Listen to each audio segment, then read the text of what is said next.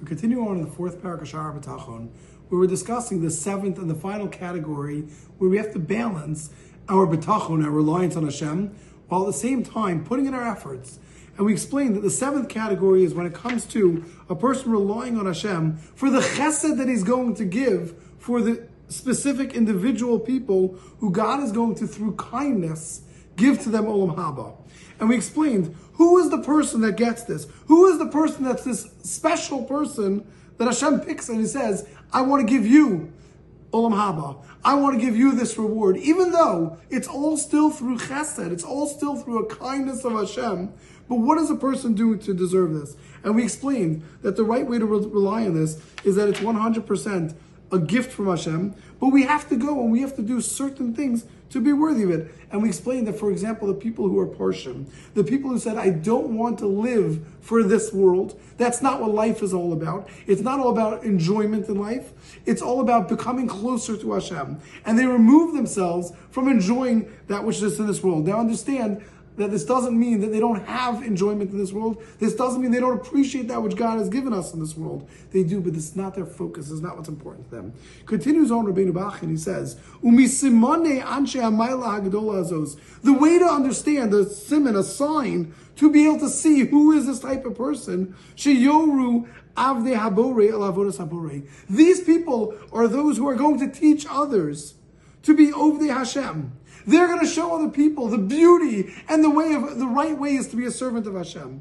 And these are people who are patient and they accept in the times when Hashem tests them and when Hashem gives them seemingly struggles and difficulties. That means that the person goes and he goes through a hardship. He goes through a hard time. And still he holds strong. When do we see the truth of a person? When everything is great and when everything is wonderful, everybody could be a believer in Hashem. Everyone could be guiding other people in the ways of Hashem. Everyone could appear to be a true Eved Hashem. Everyone could appear to be a true Poresh. But what happens when a person goes through, Rahman al-Islan, a challenge or suffering? And not only that, this person, when it comes to him keeping a mitzvah, when it comes to him mekayim a mitzvah, he says this is the easiest thing in the world. Even though sometimes it's so difficult, as we're going to discuss. It's a hard mitzvah to do. It's not easy. It's not easy getting up early in the morning. It's not easy always to learn. It's not always easy to go to daven. It's not always easy to stay up late at night and to learn. But the person makes it seem easy. He makes it look easy. This is who the person is, the one who is a real Anshe Hamayla Hazos, Agdol Hazos, the person who is someone who has these tremendous attributes. Kimoshi adopt them in an Indian, like we know from the topic.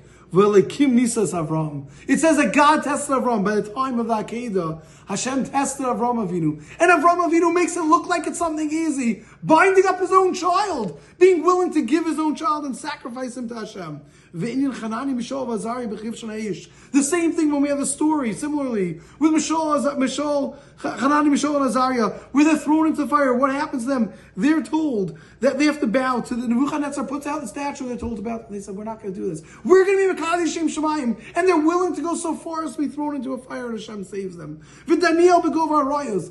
Daniel also, when Daryavesh said, he decreed no one could pray to any gods for the next 30 days. And Daniel says, I don't care, I'm going to anyway. And he gets thrown into the lion's den. Vasari Harugi Malchus. And the 10 people, the 10 tzaddikim, the 10 gedolim who were killed by kings. For example, there's brought down that Rabbi Akiva, when his skin was being flayed, when they were pulling off the skin from his body, he screamed out and he said, Shema Yisrael Hashem Elokeinu. They said, V'ahavta Hashem Elokecha b'chol levavcha. He told Talmidim, when did I ever have the chance to love Hashem with all my heart? Now is my opportunity. This is when we see who's truly great and who's not. This is when a person can show and understand now who's real and who's not.